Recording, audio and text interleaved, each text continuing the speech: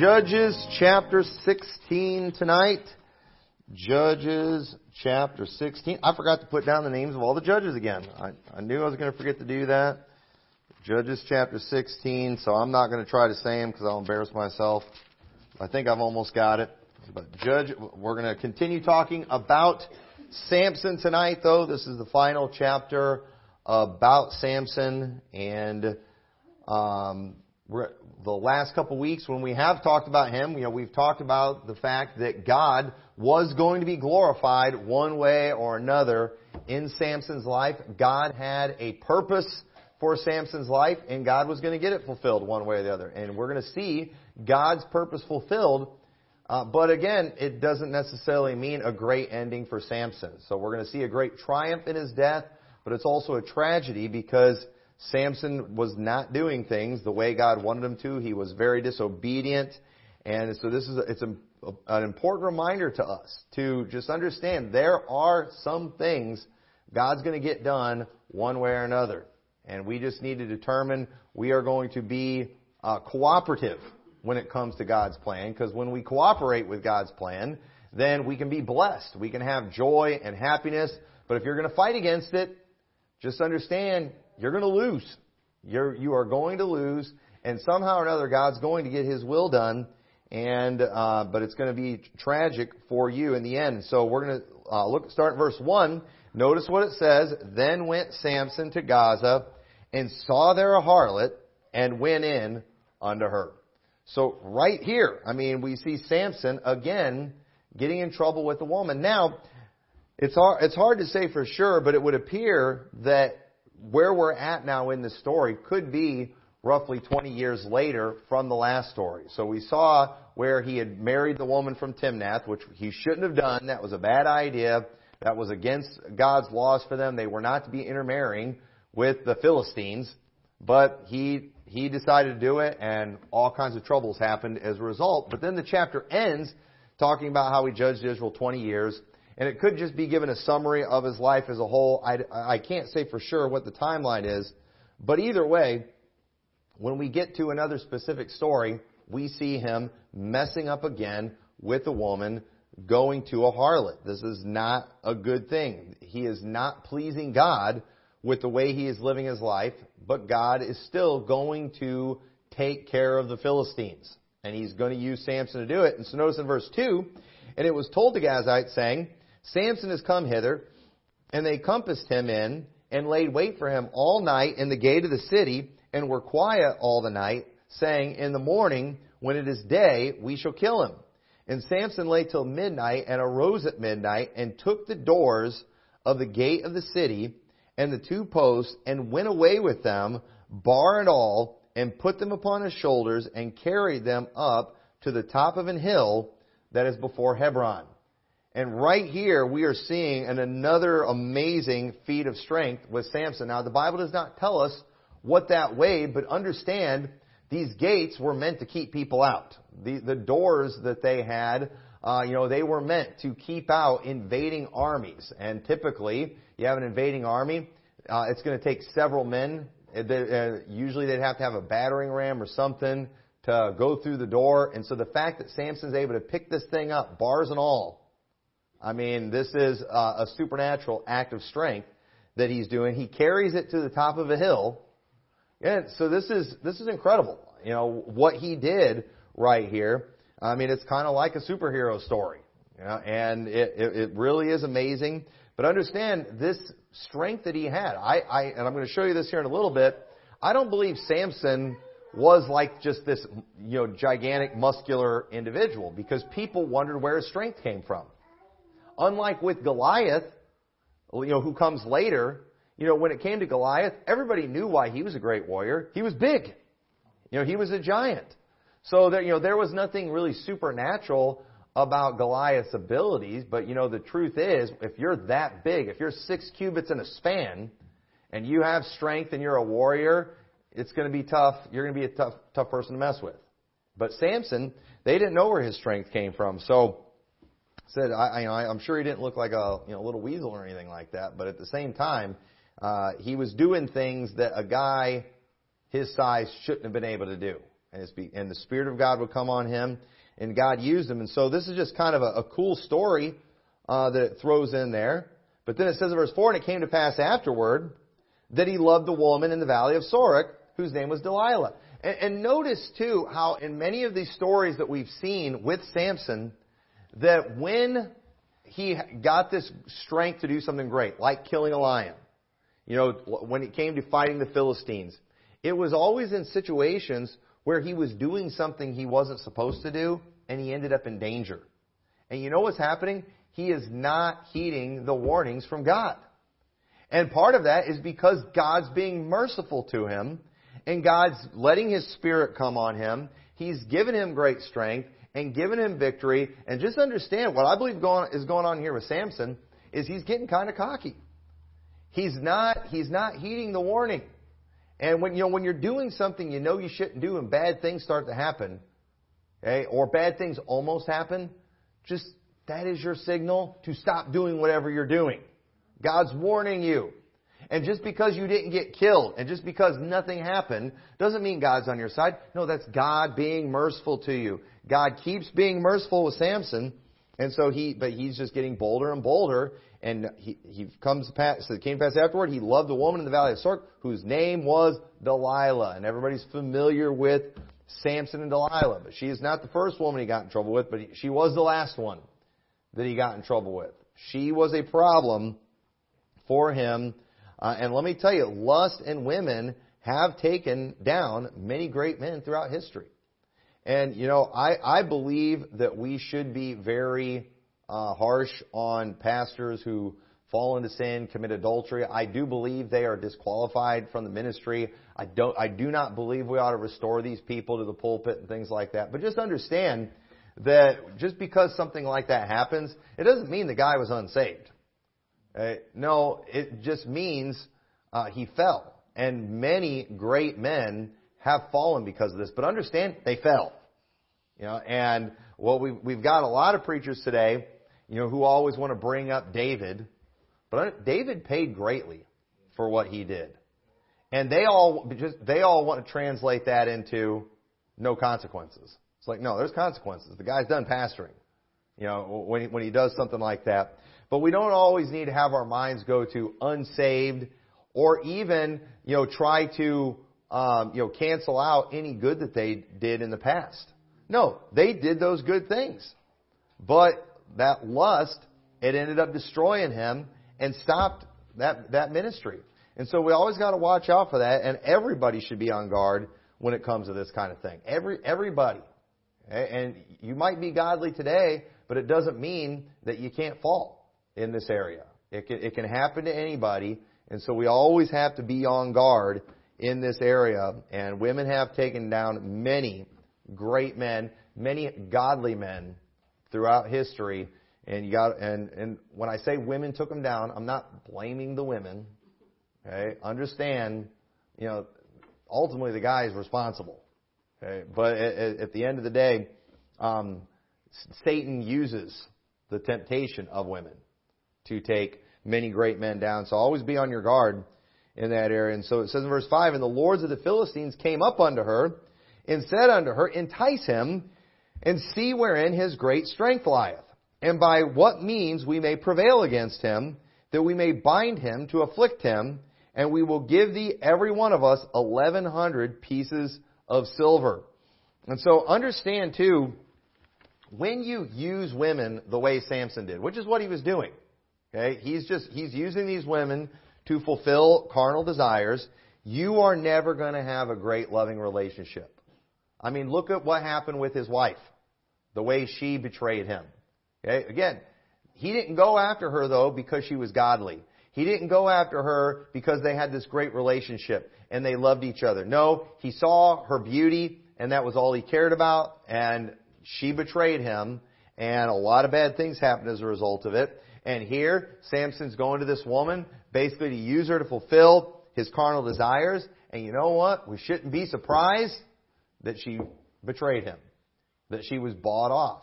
That's what women like that are going to do. And so, even David, who was nearly destroyed by his lust for women, clearly never had a close bond with any of his wives. Remember what he talked about with when Jonathan died. He talked about the love that he had for Jonathan, meaning just that relationship, that friendship. It passed the love of women.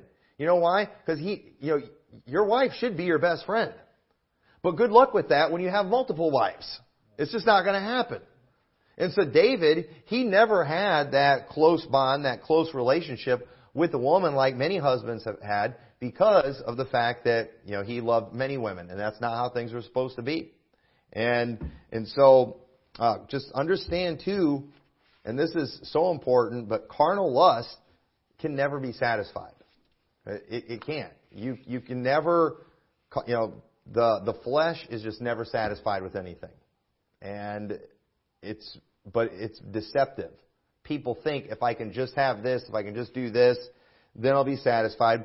It's not true. And contentment and true joy and many other fulfilling things, they can come from keeping the physical relationship within the boundaries that God has laid out.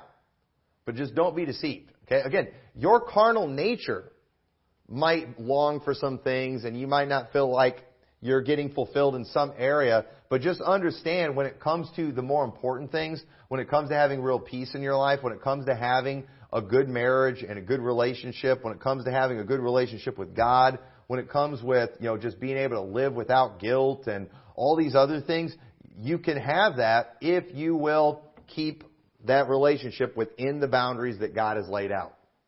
And anytime people step outside that, understand they've been deceived. Nobody ever steps outside God's rules for these things and walks away satisfied. Some might walk away having a good time for a little bit. Some might walk away having some pleasure in sin for a season, but nobody ever walks away satisfied. They always come back wanting more. They're never fulfilled. It's being enticed. I'm just going to hit several verses here along this line, but in Proverbs 23:26 says, "My son, give me thine heart. Let thine eyes observe my ways. For a whore is a deep ditch, and a strange woman is a narrow pit. She also lieth in wait as for a prey, and increaseth the transgressors among men." So notice how that strange woman, she's a narrow pit. She's a deep ditch. She lies in wait. She's prey. But how do they get you? The same way traps get everybody. They put something there. You put that cheese on a mouse trap. You put something there that animal desires. But the thing is, while they might enjoy eating for a little bit, what's going to come afterwards, it's not going to be worth it. And that's how it is with a whore. She's deceiving you. That's all there is to it. Proverbs 6:23 says, "For the commandment is a lamp, and the law is a light, and reproofs of instruction are the way of life. To keep thee from the evil woman, from the flattery of the tongue of the strange woman. Lust not after her beauty in thine heart, neither let her take thee with her eyelids. For by means of a whorish woman, a man is brought to a piece of bread, and the adulteress will hunt for the precious life. Can a man take fire in his bosom, and his clothes not be burned? Can one go upon hot coals, and his feet not be burned? So he that goeth in unto his neighbor's wife, whosoever toucheth her shall not be innocent. Men do not despise a thief if he steal to satisfy his soul when he is hungry. But if he be found, he shall restore sevenfold. He shall give all the substance of his house. But whoso committeth adultery with the woman lacketh understanding. He that doeth it destroyeth his own soul." And I want to stop here for a second, because why did he throw the part in there about the thief when he's been talking about adultery? And I'll tell you exactly why he did that. Because he specifically mentions, don't despise a thief when they're stealing to just try to survive, to satisfy their hunger. I mean, people need to eat to live. Okay, but understand, there's a big difference between that thief who's stealing for survival, which is still wrong. He should still restore sevenfold. It's still wrong to do it. But we can understand that. There's a big difference between that guy and the person who's stealing just to be selfish. And understand that when someone commits adultery, they don't need that for survival. They're doing it to be selfish. That's all there is to it. It's a selfish thing. And it's a really big, it's really bad. And it says, "A wound and dishonor shall he get, and his reproach shall not be wiped away. For jealousy is the rage of man, therefore he will not spare in the day of vengeance. He will not regard any ransom, neither will he rest content, though thou givest many gifts. So, just understand, it's important that I'm afraid a lot of times as independent fundamental Baptists, especially ones who believe the reprobate doctrine, we just kind of get this attitude, we get this mindset where people who commit certain sins just must be reprobate. No. And that's a dangerous attitude. That's a scary attitude. There's a bunch of sins out there that anyone is capable of falling into, because there are some things that are deceptive. There are things that are seductive.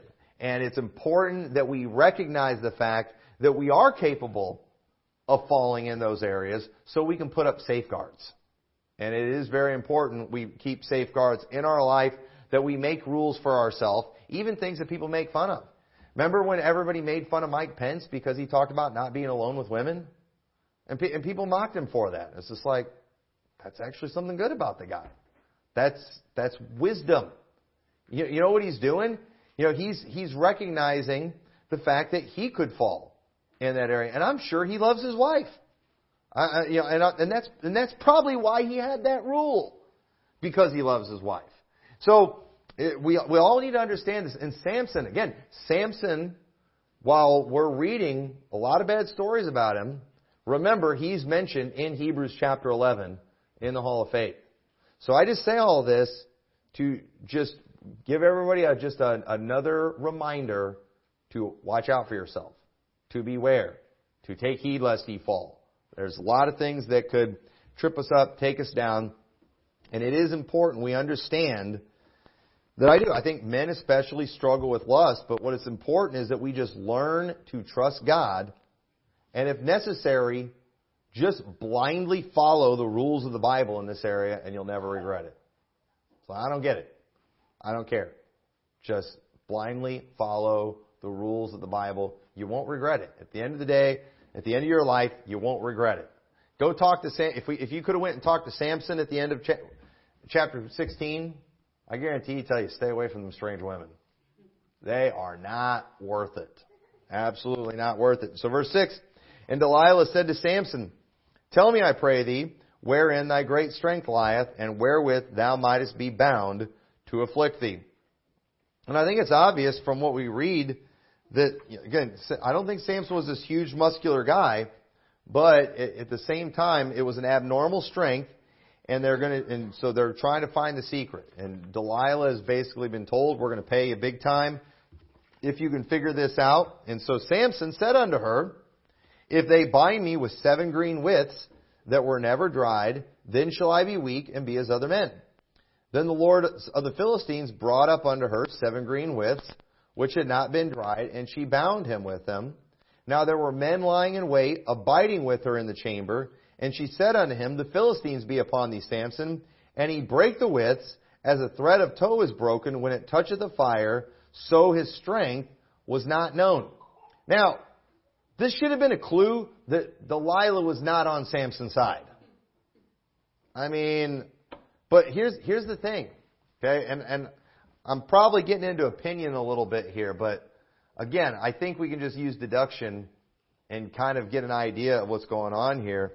But when people get backslidden, they do often get very bold in their sin because they think they're getting away with things.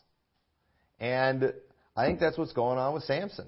I think Samson, God has bailed him out of so many situations. He's thinking, you know what? I'll get out of this one too. I think he's kind of getting cocky and arrogant. And let me tell you, that happens with people. You know, I've seen it before with my kids.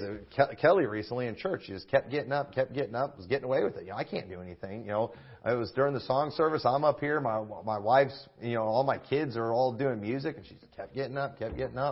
Thought she was getting away with it, but you know what? I was watching. And when we got home, we had a conversation about it. That's all I'll say about that. But you know.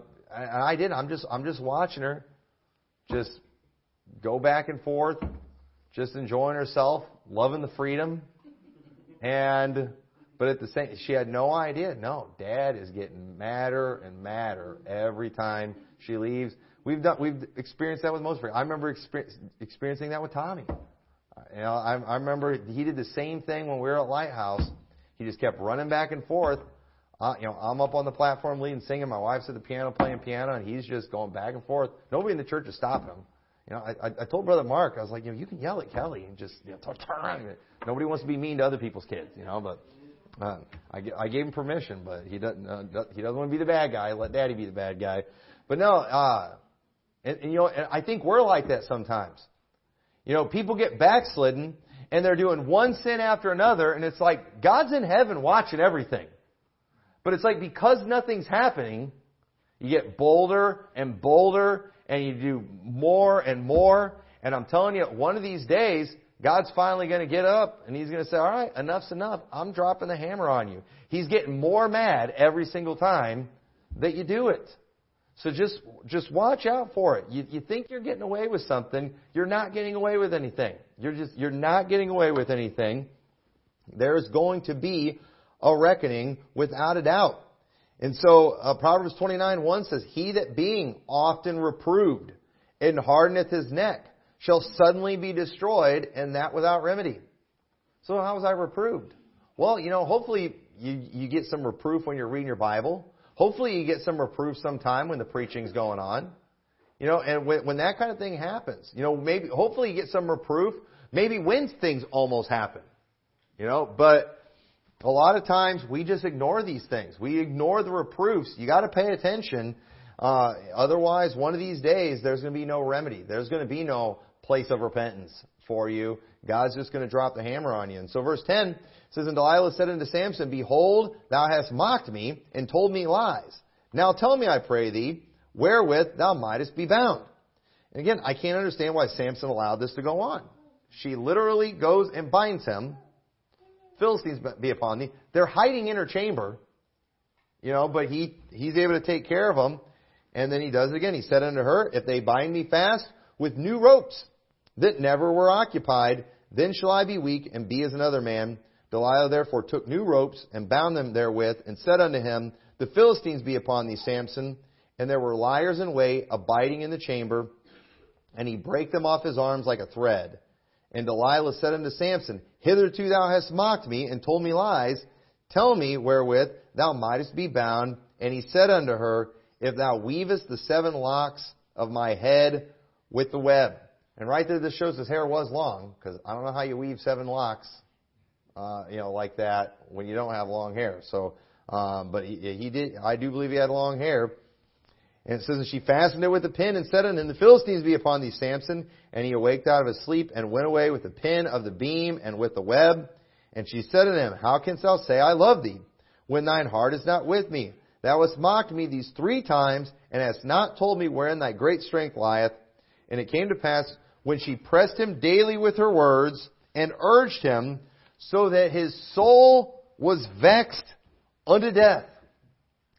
And I see all the husbands smiling real big, all right, because we get it. Hey, let me tell you, and this is a good lesson too for young men. Hey, that pretty girl, hey, you better shoot for godly. You better shoot for great personality. I get liking the pretty. I get wanting the pretty.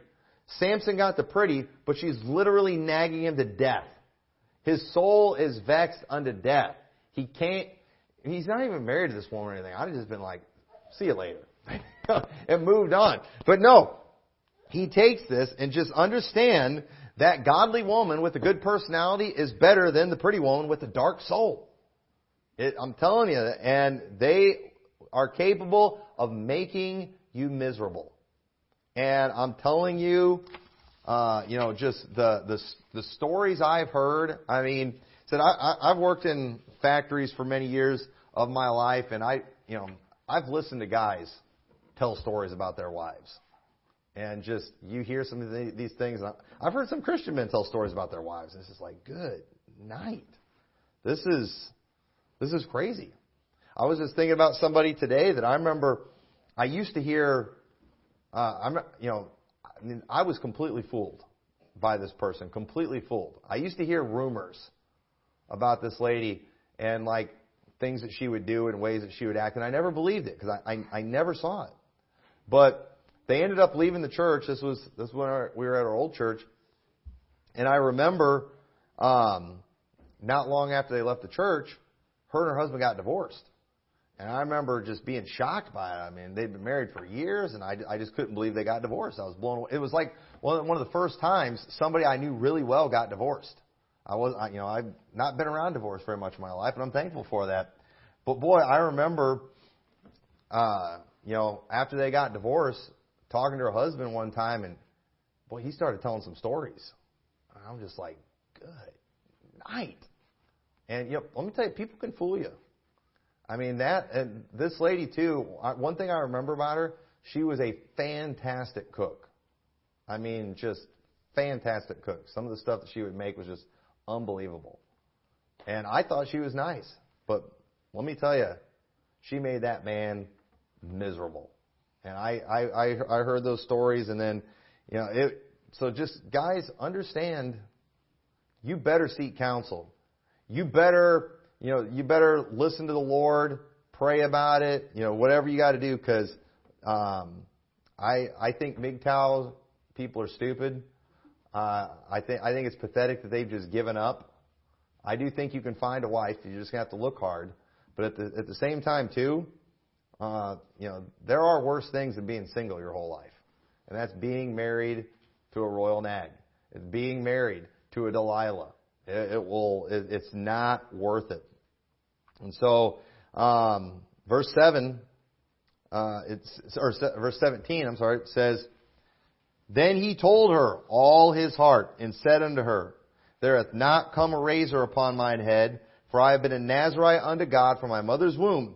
If I be shaven, then my strength will go from me, and I shall become weak, and be like any other man. Now, 3 times, he's told her, you do this, and I'll be like other men. She did it, and then here come the Philistines. So, what was he thinking right here? Now, I'm going to give you an opinion about what I think he was thinking right here, because I think it's very possible that he was telling the truth, but I'm wondering if maybe there was a part of him that thought he still might have his strength, even if he did cut his hair. Because remember, he already broke the part of the Nazarite vow. He'd been in a vineyard. He came at a dead thing. There's only one thing left. But he has been getting away with so much for so long. In his mind, I think he knew that that's the last straw, cutting the hair. That's like the one thing where I've been obedient to God. But I can't help but think that he thought, I'll still think I could take those Philistines. I mean, otherwise, because I don't know what else he was expecting her to do. I have no idea what else he was expecting her to do after all these things had happened. And so, verse 18, And when Delilah saw that he told her all his heart, she sent and called for the lords of the Philistines, saying, Come up this once, for he hath showed me all his heart. Then the lords of the Philistines came up unto her, and brought money in their hand. And she made him sleep upon her knees, and she called for a man, and she caused him to shave off the 7 locks of his head, and she began to afflict him, and his strength went from him. And she said, The Philistines be upon thee, Samson. And he awoke out of his sleep, and said, I will go out as at other times before, and shake myself. And he wist not that the Lord was departed from him. Now, he had to have known his hair was gone. He had to have known that. Okay? But he did not realize the Spirit of God had departed from him. He obviously felt the same way that he did before.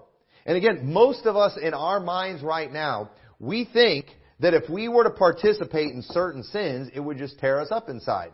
And and I think right now, today, if you went and did that, it probably would tear you up inside. But the truth is, people don't go from living for God one day to depravity the next day. It's usually a long, slow process.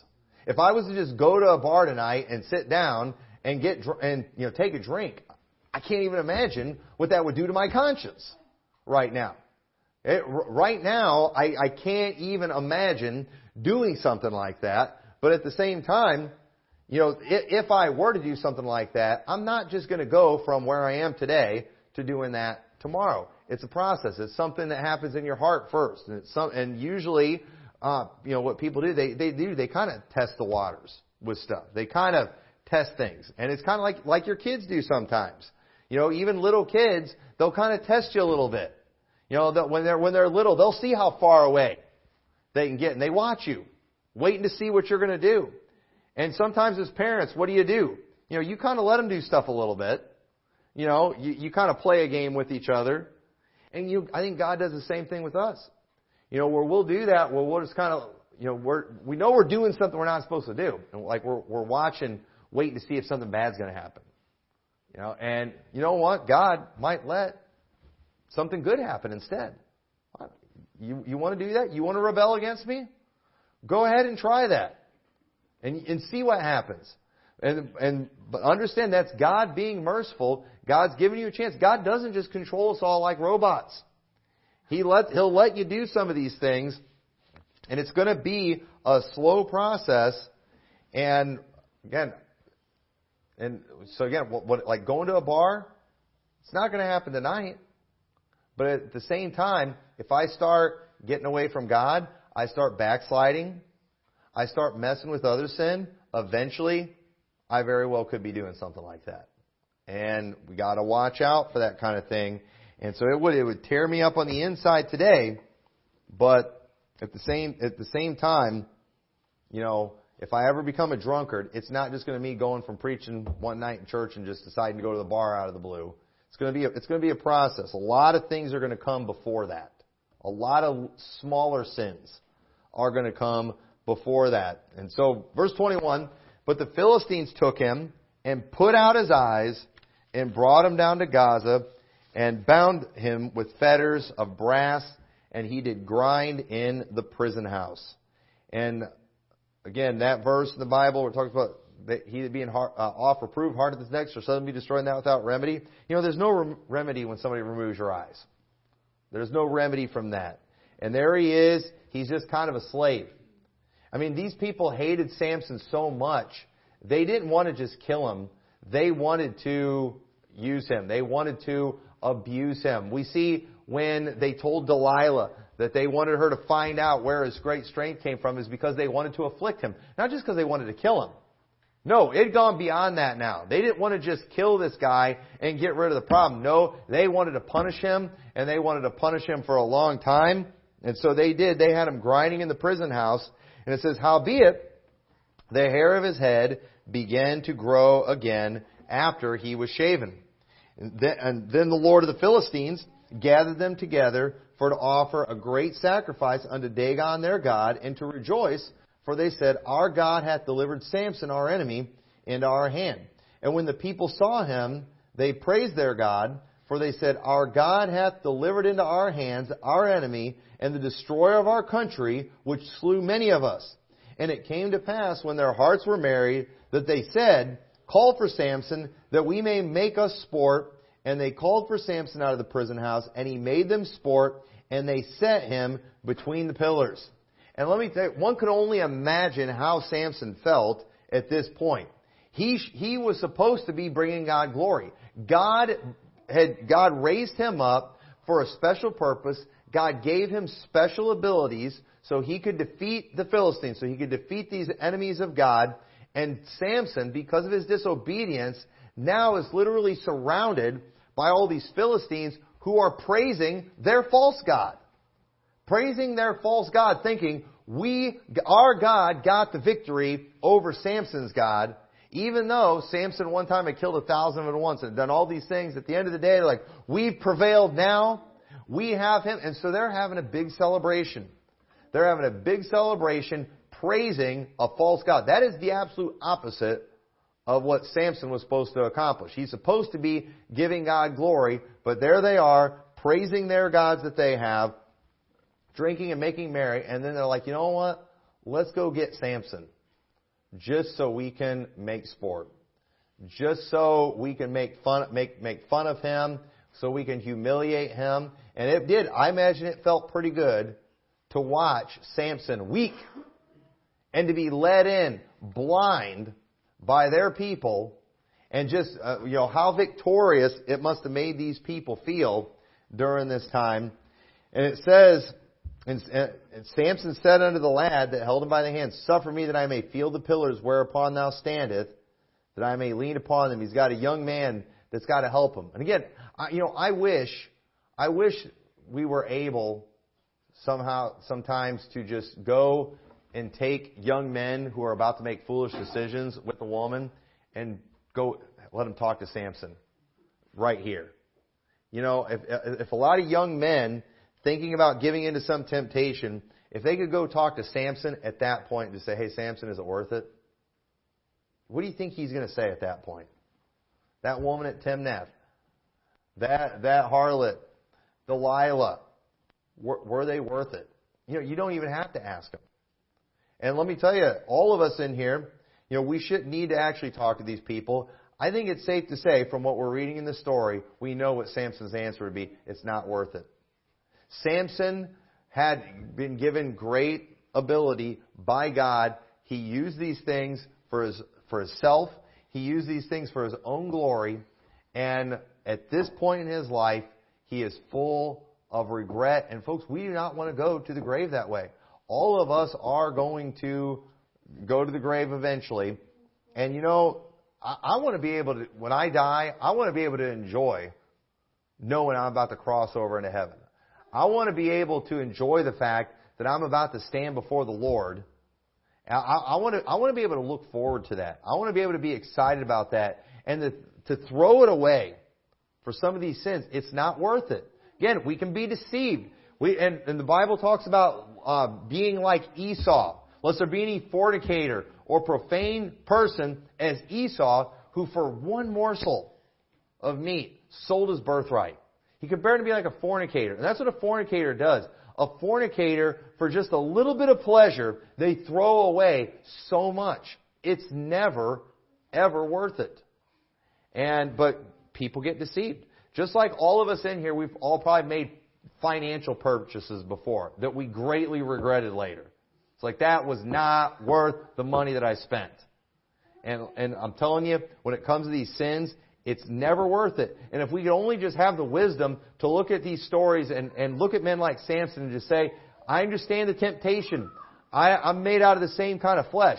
I understand the temptation that's there. But I don't want to end like Samson did. I don't want to end in humiliation and in defeat. I know pastors, or former pastors, who, flushed their ministries down the toilet for lust. And I'm telling you, I believe these men love God. I believe these men still love God. And you know what? You talk to them, they are full of regret. They know that they are done in the ministry. They know they can never pastor again. And they would love to be able to do it. They loved serving the Lord. They loved doing the things that they were doing, and they would love nothing more than to be able to do it again. But they threw it away for some lust. And I've never seen any of these guys walk away like, yeah, I'm glad I did it. That's the one that's probably the reprobate. The one that after he does it walks away like, yeah, it was worth it. No, if you're a child of God and God punishes you, you're not going to say it was worth it. That's not going to happen. And so Samson here, he's got to have this young boy help him lean on these pillars. It says, now the house was full of men and women, and lords of the Philistines were there. And there were upon the roof about 3,000 men and women that beheld while Samson made sport. So thousands of people are all together at once, all making fun of Samson. And I love this verse, but let me tell you something. Don't ever take these stories where God shows some mercy and let it embolden you to sin. That is another foolish thing to do. Because either way you look at this, while we're about to see a good thing happen for Israel, this isn't really a good ending for Samson. And so it says, and Samson called unto the Lord and said, O Lord God, remember me, I pray thee, and strengthen me. I pray thee only this once, O God, that I may be at once avenged of the Philistines for my 2 eyes. And Samson took hold of the 2 middle pillars which the house stood, and on which it was borne up, of the one with his right hand and the other with the left. And Samson said, let me die with the Philistines. And he bowed himself with all his might, and the house fell upon the lords and upon all the people that were therein. So the dead which he slew at his death were more than they which he slew in his life. Then his brethren and all the house of his father came down and took him and brought him up and buried him between Zorah and Eshtaol in the burying place of Manoah his father, and he judged Israel 20 years. And so, a great victory for Israel. There was just 3,000 on the roof. I don't know how many there would have been that died total, but he kills all of them. And this is another amazing thing. Think about a building that's able to have 3,000 people on the roof, and you've got to be able to push pillars apart like that to take a building down. Again, this is supernatural strength. And this is something that God gave him. And you know what? God's will was accomplished. God's purpose with Samson was accomplished. God wanted Samson to defeat the Philistines. Now, again, do we think it was God's will for it to go down like this? No, I don't believe it was. I believe if Samson would have stayed right with God, he could have defeated all those Philistines, with the armies of Israel. If he's there fighting along with them, they could have wiped them out, no problem. God defeated thousands and bigger multitudes than that many times using all kinds of different things. There was the one story where they all started singing and the people all started getting killed. There's the story of Gideon with the Midianites. We see they started breaking pitchers, blowing trumpets, and then all the people started killing each other. There's a bunch of different ways God could have defeated the Philistines, but God had determined, God had decided, I'm going to defeat the Philistines with Samson, and it got done, but it was a tragic end for Samson. One where he died in humiliation, full of regret. And so what we just saw here in this story is, one, we did see an example of God's mercy. And understand, Samson didn't get to necessarily enjoy the fact that, God gave him this victory. But either way, God was being merciful to him and using him in this way. But again, we also were seeing God's will play out in spite of all of Samson's failures. And that's how things are going to be. We also see God being glorified through Samson, but Samson went to his death full of shame and regret. And folks, God was glorified there. Anybody who has ever read the story about Samson and him defeating the Philistines, we understand that power Samson had, it was from God. God gets the glory for everything that was done there, and that's how it's supposed to be. And I'm telling you right now, all of us have just got to get it in our head that and just say this in your heart, that I am going to glorify God with my life. One way or other, I'm going to. Do you know that when people get cast into hell and into the lake of fire, God's going to be glorified in that? You know why? Because God's judging sin. But that's a terrible way for them to be glorifying God. I don't want to glorify God that way. I would rather glorify God by putting my faith in Jesus Christ and believing His Word. God's glorified when we believe His Word. God's glorified when people believe the gospel. But God's going to be glorified either way. Every knee is going to bow. Okay? I understand. God is going to be glorified by all the atheists that are out there blaspheming God on a regular basis.